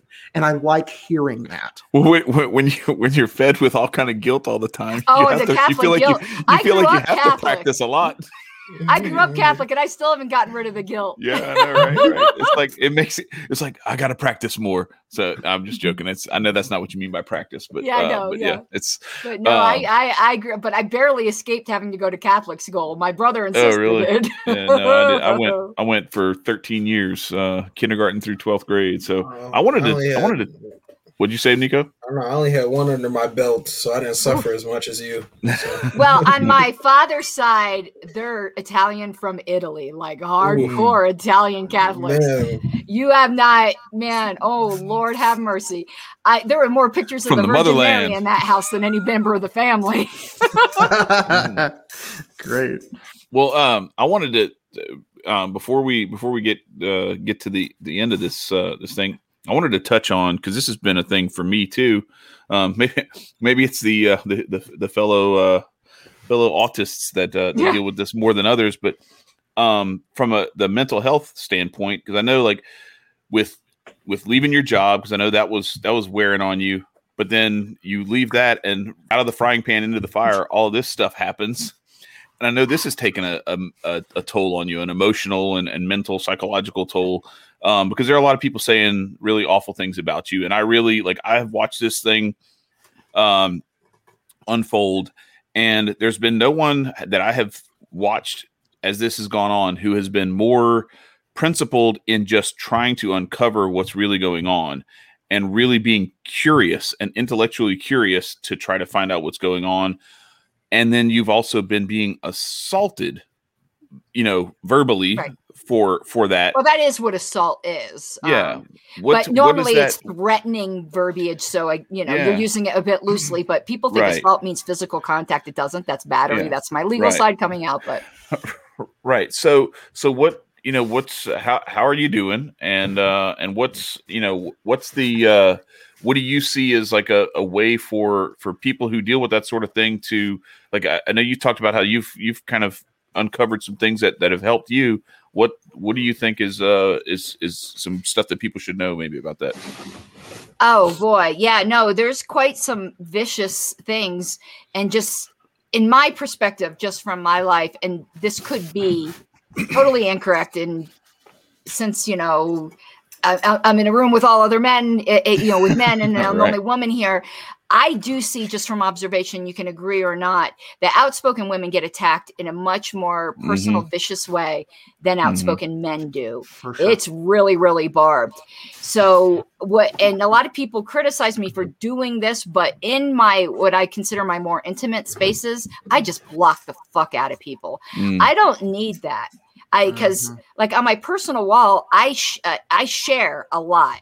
And there's an element of trust there. So even though I know I can't be intimate friends with 5,000 people, but the minute I find somebody I can't trust, they're gone. They're blocked. And I don't care what people think about that, because there are other avenues. It's not an echo chamber, because an echo chamber would mean I was like living in my computer and never met people in real life. But what it is curating my spaces. I wouldn't invite somebody into my living room that was going to call me a cunt, bitch, whore. Why would I put that on my wall? They can do that. And I'm going to encounter it eventually when I go to a convention where it's not a space I control. I do go to those spaces. They could say what they want. And the funny thing is, on my live don't do it to your face, though. I know. Isn't that so funny? People say to me, why is your phone number public? Oh my God, you must be. No, I've never gotten a nasty phone. Watch, now that I say that, I will. Right. But really, most people are freaking cowards. They really are. But on my live streams, funny enough, as you've seen, I don't block people from that, because I can have a one-on-one human to human conversation with them when we're not behind a keyboard, though I will if someone got really abusive, but nobody's ever have. So, and in the certain political spaces, they can contact me as secretary, but I don't need to invite them into the intimate areas of my life. And too many libertarians see it as a point of pride. I never block anyone. I go, you're a dumbass or you're the most completely unobjectionable person on the planet and quite boring. Yeah, so, which means you're probably not. What is that? If you're not taking flack, you're not over the target. Sort of thing. You know, it's. I'm not. No lie. Like I don't want to like put people on blast, so I wouldn't like share publicly. Like, but I would show you my block list on Facebook. I probably got 500 people on that thing. And but you want to know what? I've had some of those people reach out to me through email or whatever and say, hey, a year ago, I was a real dick. Can we start again? And I always say yes. Yeah, that's absolutely. No, that's freedom of association is a thing, right? I mean, you don't have to, you don't owe people time and space in your head or in your conversations. Like especially if they're abusive, that's ridiculous. I'm always willing to reconcile. But I don't, there's no badge of honor in keeping those people in your life. But what the problem is I have friends and they're very, very well-meaning who will then send me screenshots of all this nasty shit that I've blocked from my page. And I'm like, I really don't want to know if they're threatening me. Yeah, if it's a threat, if there's something for my safety that I need to know, right? Or there's some kind of weird plot where you really think that there's something I have to know. But if someone's just being a dick, my husband even screenshots it. I'm like, I don't want to know. That's why I have them blocked. If I wanted to see it, I would have them blocked. Yes, exactly. He's stopped. He's since stopped, and he needs to learn to block people. Right. But yeah, that's what I've done to be. Otherwise, I wouldn't be able to cope. You can only be told you're a piece of shit so often. Yeah. For sure. No, it's hard to not internalize some of that stuff because you do. I've found that like when that sort of stuff gets, even though I know I'm well-meaning and I'm doing everything I can to be as open and kind and everything, that stuff still lands to a certain degree. I'm not going to lie. Like it's sometimes it's death by 1,000 cuts. And so you have to try to eliminate some of those cuts as much as you can. But to say that you're completely immune to it, for me anyway, I'd be lying if I told you I was completely immune to it because it does impact me. Yeah. And so I have to do the same thing you do and just like eliminate that from my sight. Here's the worst thing to me is when somebody you actually had a relationship with, they weren't just like a quote unquote Facebook friend, you know, you've maybe met them in person, you've had all kinds of conversations and then you're just, trotting along in your life. And then you see them in a group, like shitting on you. And you're like, listen, you can criticize me. My friends criticize, but at least talk to me first. Don't let me be blindsided by seeing it in some other conversation.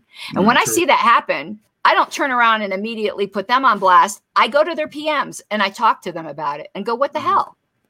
But if you're actually friends with somebody, and again, not just Facebook acquaintances, but you actually have some kind of relationship, if you've got beef with them, you should at least tell them first so that they're not hearing it from another party. Because this just happened the other day with a gal that I thought was like a close friend. And all of a sudden she's shitting on me all over the place, never bothered to come to me personally. And coming to me personally doesn't mean, oh, we'll just keep it private and you can't publicly criticize me, but at least I know it's coming. And at least you've heard out my side and gave me the opportunity to try to persuade you otherwise. Or at least agree to disagree. Sure. Yeah. And I want to back up to what you talked about a moment ago. I have noticed that women are certainly treated much more nastily, I guess is the best way to put it, than men are. I've seen it. And often, I remember the first libertarian thing we went to, like official meeting here in Indiana, and this has been probably 2017.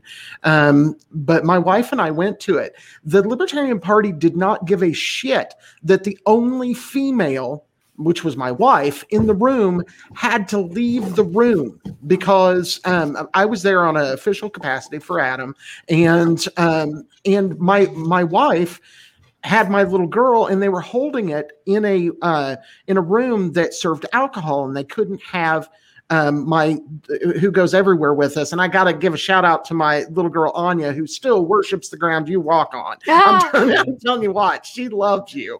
And you're I like the lady with the pink hair. Yeah, for sure. Yeah. A lot of hit amongst that set. Yeah, well, she loves you. She loves you, and she loves Josh. Ooh, she was like 9 in the New Orleans convention. 8. Yeah. But so she was still a delegate. Right. But we had her with us, so she couldn't be in the room. So they went to a room with a conference table to play with my little girl, and all of the men sat in a cigar-filled room. And so they don't think about women, I think, as part of the club. And I think that's the reason often that you are victimized. And I think that it's wrong for a variety of reasons beyond the fact that you're female. I don't see gender really. I mean, obviously there are differences. Yeah. But I really think that that there is a problem, and it's something that, as a party, the Libertarian Party needs to focus on and try to help. Is stop doing that stupid shit. Yeah, it's okay to see gender. You just don't have to say like, "Wow, you're smart for a girl." Yeah. Or some shit like that. Like that's just right. Well, some I like to call it soft sexism because I don't think a lot of it is intentional. Mm-hmm. For instance, like I would bring up. And God bless Starchild, he still doesn't agree with me.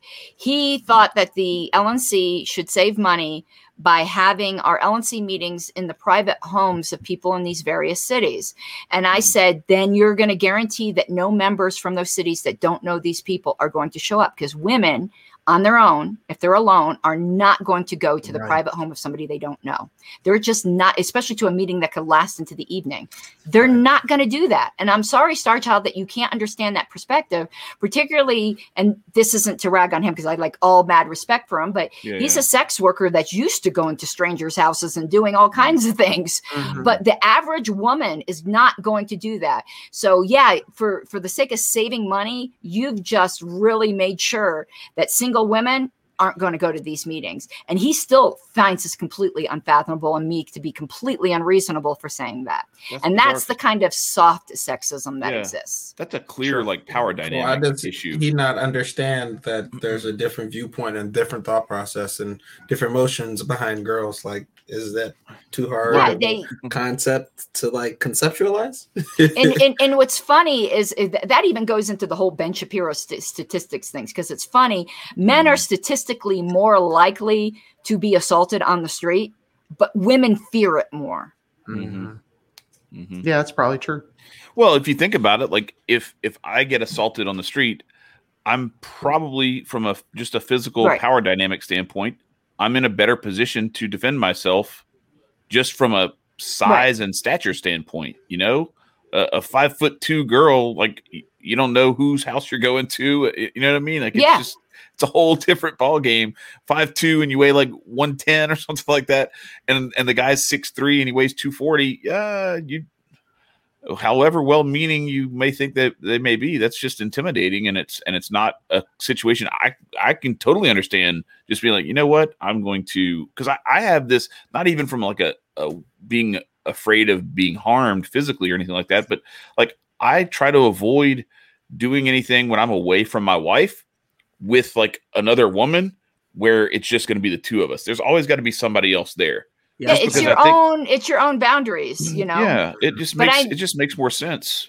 Some people used to think I was crazy when I was newly single, that the route I always chose to go home was one where I know I would be making a turn that I would notice if somebody was behind me, because it wasn't a populated road, and I would always take that way home. And if there was someone behind me, I wouldn't go home.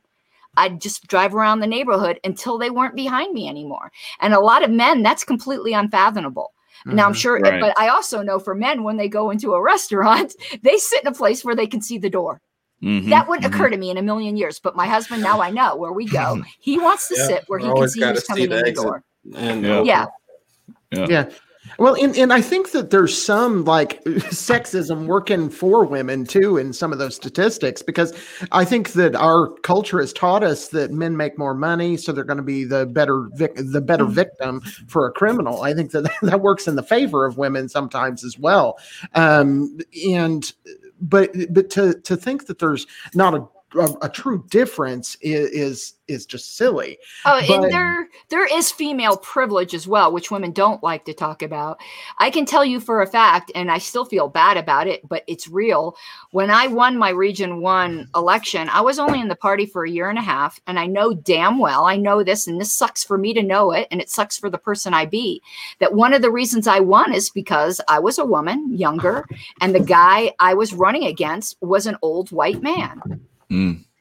I know that for a fact, and he still resents me to this day. Now, obviously, I couldn't do anything about it, but I don't blame him either. I felt sucky for me to know that. You want to win on your own merits. There is such thing as female privilege. Right, but you've earned your shit now. Yeah, but then I was brand new. I really was brand new, and he was deeply resentful, and I don't blame him for being so. Okay, I get that, but you have paid for that shit. I've seen it. And again, one of the things that I just find, and maybe it's just because it's me, but among the people that are in the party, you were one of those people. I went, oh, that's one of the good ones. Oh, I want to know her. I want to get to know her. She's cool. And you were like that. Josh was like that. There were a few people down the road that I was like, oh, I want to get to know this person because they're interesting and they have ideas, because I like to think and I like people that have ideas and want to put those ideas forward. And you were one of those people. So again, you've earned your shit, Karen Ann, and that's just where it is. And so I'd like to see you succeed. And, I've made it very clear to just about everybody that I'm about done with the LP. No. Yeah. I'm trying, Karen Ann. I'm trying to keep him. At least make it to Reno to see what we can do. But if anyone can get me to stay, it will be you. It will be people like you. The fuck am I? Sorry, Chad. Liver? Yes, Chad, you're chopped liver. Hey, look at it this way. I beg to everybody, listen, I get you're discouraged now, but let's see what we can do in Reno, because just imagine if the right, and I know everyone's always saying, if you just vote harder, right? I know you're laughing at me down there, Nico. I know it. But if we had the right messaging team, even if it was just for 2 years, can you imagine the way we could shake up this country? I can. And that's why I think shit like what's going on right now is going on right now. Because if people like yourself, people like Josh, people like Adam, like people like, and not to just, Ken Molman, who's Ken Molman's a badass. Yeah. If people like you guys get the reins, no, and the state knows that. One of the things I've said is that, and I still believe this, if I do remain involved in the LP, I will still believe this. We will never get to freedom through a ballot box. It will never happen. Rothbard was right. We only get there when the vast majority of people have realized the illusions, and I'm not quoting, this is just a paraphrase, but realize the illusions of the state and deny it. That's the only way we're going to get there. But I do think that the LP, and will always support the LP to the extent that they are definitely educating people. But if people like you get a hold of those reins, it will hurt the state. I want to hurt the state. Like, people, that's what listen, I live for that shit. I know. That's my point. Well, I've always described this as like a big boss fight with where we have like, you have the LP is like the I don't know, like the soldier with the armor that's, fighting right there in front, like doing the old standard, I'm going to march in front and I'm going to do the things the way that you're supposed to do them through the ballot box and all this stuff. And then you have like your activists and you have all these different things, your agorists, but we're all doing our own thing to try to slay that boss. Sure. And we need every one of those things. Like no one of those things can claim that it is the only way or that it will be the exclusive path to victory. I think everybody doing what they are passionate about and what they think is the best and most effective way to use their talents is the way that you take that big boss down. And I wanted to say this, like in our in our Hotep Nation chat last night when the whole thing was going on. I was at dinner with a client and a coworker, so I caught like the first 30 minutes, and then I think I had to watch the rest on YouTube after we got done. But shout out to Hilawe. He was saying he's like, hey, what's going on with this thing? I'm just starting to catch up with it. And then he watched the whole thing, and then he was like giving me play by play of like what was going on and everything. And so he said something about let's see what he said. He said something about Bishop Hinchman, and then he said it said, and that got Secretary Harless combative. And I was like, Karen Ann is our guest tomorrow. She's a beast. And he said, oh my God, awesome. She's the star after this conference call. So anyway, I just wanted to say, like, people who I didn't even know were like watching until the thing was going on last night. They were cheering for you. So it's, I think that it's making, even for people who aren't, members or delegates or anything like that, it's having an impact outside of that. They're seeing that there are people who are principled and who are fighting for what's right. So I had this notebook, Rose, because when I'm listening to the other debaters, I'm writing down my points so I don't forget. Right. It took that shit almost got thrown across the room. I was so pissed off, man. Oh, it was bad. Well, there's a lot of dirty stuff. Like the fact that there were people who were actually saying, I don't care if this is right or not. I don't like those people, so get rid of them. It's like, whoa. So like that shoe doesn't, and this is what I always try to explain to people, Republicans and Democrats. It's like, if you think that it's okay to give George Bush that power, then you can't complain when Obama seizes it. And then the Obama people, when they give him power, can't complain when Trump uses it. And the Trump people can't complain when Biden uses it. It's eventually you live by the sword, you die by the sword. Yeah. So your sword better be righteousness and not this other petty bullshit. That's why I turned my camera off, because some of the comments I knew I don't control my face very well, that I just like, no, I'll probably be getting scolded before the meeting even like actually starts. So right. I was like, oh, oof. Yeah. And I was like bitching to my husband the whole time because, that was something. But I wanted to, on the whole hurting the state thing or getting the message out thing, here's the value of the political party. I was only a line holder candidate. If anyone doesn't know what that is, it's somebody who just, in a state with great ballot access like Colorado, it doesn't cost us anything. You just put you get the nomination at convention, you just put your name down. You don't have to do a damn thing. But you still get all the questionnaires. So I ran as a line holder. I didn't have to do anything, but I answered every single questionnaire. So I got free space in every single paper, right along with the respectable candidates, to just say all this anti-statist shit. And that is the value of a political party, because you guys, not any of you, just any of the non-political people, you could write that to the Denver Post all you want. It ain't going to get printed, but because I'm a candidate, it got printed right there. And that is a huge value right there. And that is something we can weaponize. And you do sometimes get on the debate stage. And I loved when Lily Tang Williams, who was running for Senate here, she said, forget putting body cams on police. We need to put body cams on politicians. And I thought that was freaking awesome. That is awesome.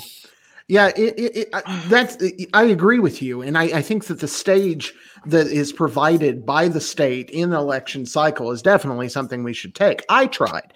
A former LNC member made sure I wasn't on that on the ballot, because what happened was that I was running for coroner because I have a degree in funeral service, and I was running for coroner here in my county, and she was the county chair as well as a member of the LNC. I'm not going to name a name, but she decided to volunteer to take my paperwork in because I don't live in the county seat, and it never made it.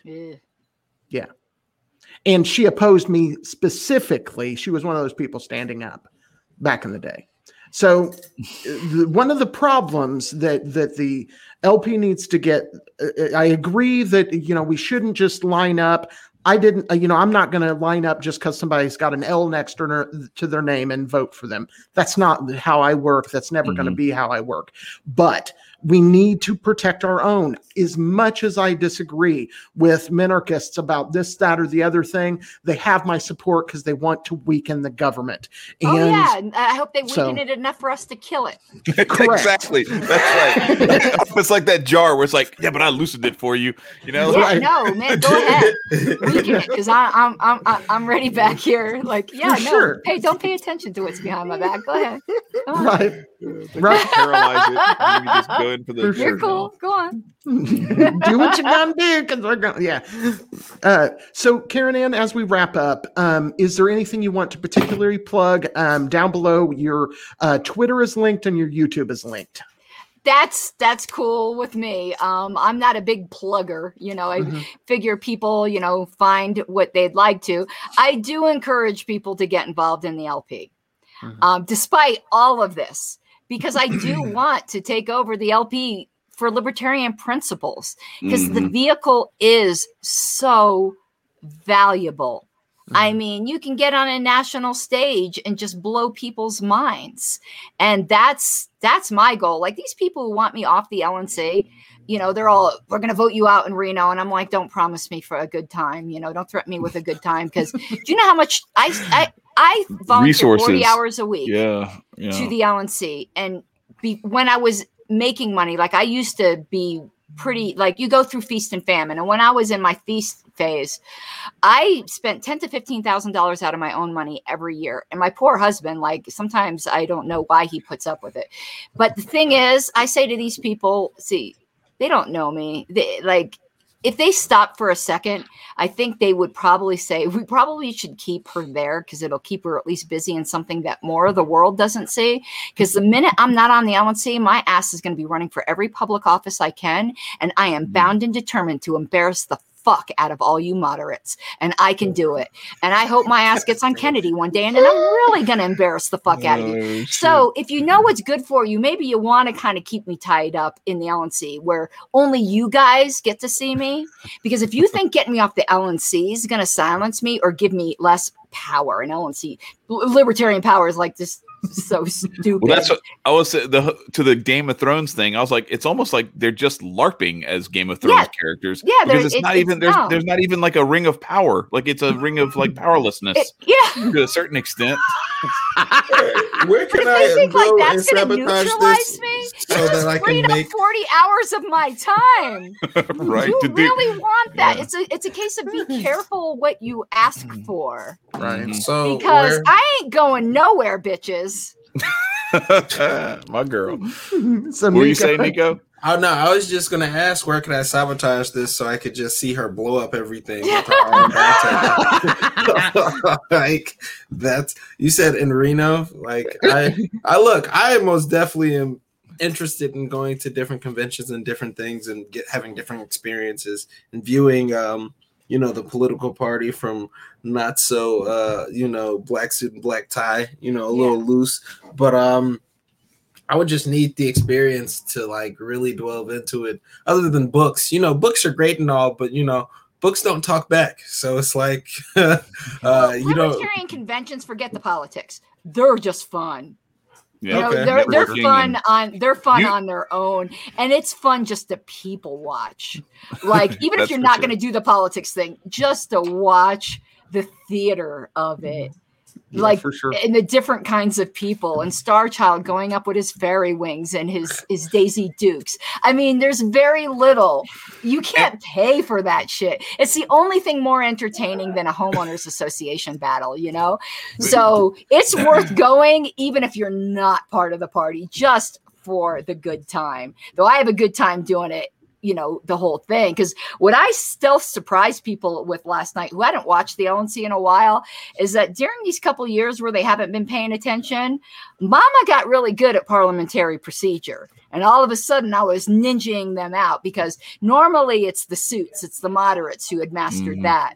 But I'm about to get my certification. So now I know how to use their weapons. Yeah. That's what's dangerous, right? Yeah, because that's what's when you watch Starchild go up with his Daisy Dukes and his fairy wings on, but then he like delivers. First of all, he announces it. He announces his motion perfectly, and then delivers this like scathing yet eloquent and perfectly worded motion. Yeah. Or just a statement that he wants to a resolution or something like that he wants to put forth. That's what's really fun to watch. People look at him and they discount him. He's one of the most brilliant people I know, and he's really one of the most gifted writers that I know. Yep, absolutely. No, I had him help me write something that I wrote. He's a big brain. Yep. Oh my God, For sure. Yeah, for sure. Well, Karen Ann, thank you very much for coming on. This has been a very good, entertaining, and informative conversation. And, know that you have lots of people, and I know you know this already, but just add, at least Chad and I, possibly Nico, to your support. I got my eye on Nico. That's just, Hey, dude. This guy. I'm going to get him linked up in Illinois. Yeah, he's 22. Yeah, he's wait. Got a little budding superstar here. Dusty. I'm going to be 23. Yeah, that's right. Father's Day, you turned 23. Right. Look. And he's going to do it at my house, dude. He's coming with the hookah, and man, we're going to get him fucked up this weekend. I'm telling you. Video or it didn't happen. Right, well, he's already talked about videoing it for Chad. But pause. Hey, you big sexy. But OnlyFans, man, monetize that shit. Right. But no, you have lots of support out here. Make sure you always ingest that for all of these shitheads that are talking shit, right? There's probably 10 of us out there going, get them, just fucking get them, over and over and over again. Hold the feet to the fire. You represent us. Most definitely. Most definitely. Totally appreciate it. Thank you. You're welcome. And absolutely. You guys have anything else you'd like to say? I love the Lava Girl pink hair. That shit is cold. I have to say that. Yeah. That's one. Number two, you put me on a lot of game. This is real dope. Like, I'm talking to somebody who's a secretary in the LP party. I mean, granted, Marcus and Chad got pull and connect and all that, but this is real dope. And I know for a fact you have hella pull. I can't wait to visit Colorado, see what new things you put out there. And but yeah, no, thank you very much for this. Couldn't be blessed otherwise for any other guests on today. And just keep doing you. Just light fires on these motherfuckers and do you. It's so nice to meet you. Nice to meet you as well. Yeah, and I just want to tell everybody to not forget, if you haven't already, to like, to share, and subscribe, and to go to our Patreon and throw some ducats at us. At the $5 level, you get to join the Anarch chat, where you join the Telegram, and you get Daryl's emergency alerts when guns go on sale or ammo or anything like that, and all the other stuff. Tim got his thing. I'm not gonna out anybody, but. Anyway, and then also if you have some, if you want to buy some of the gear like what Marcus has behind him or what Nico has behind him, and that shirt that Marcus has on. Damn, Marcus, you can't get up. Go to the Teespring store. Oh, that's funny. Designed all kinds of awesome shirts. But no, Karen Ann, thank you very much. This was great, and watching all this stuff unfold. And then knowing that you were coming on our show, I was like, golly, I don't know if she's going to have any energy left. But then here you are, bringing the heat still. So we appreciate it very, very much, because I know you've been grinding heavy on this. So, all right, you guys have an awesome night. You too, Thanks Karen again. Take care. You as well. Bye-bye. Much love. Stay free. Peace. Oh, shit, let me hit the thing. I need to hit the outro. I was too busy blowing kisses. I forgot. All right, everybody, I'm about to hit it. Y'all ready? Stay free. It, Marcus.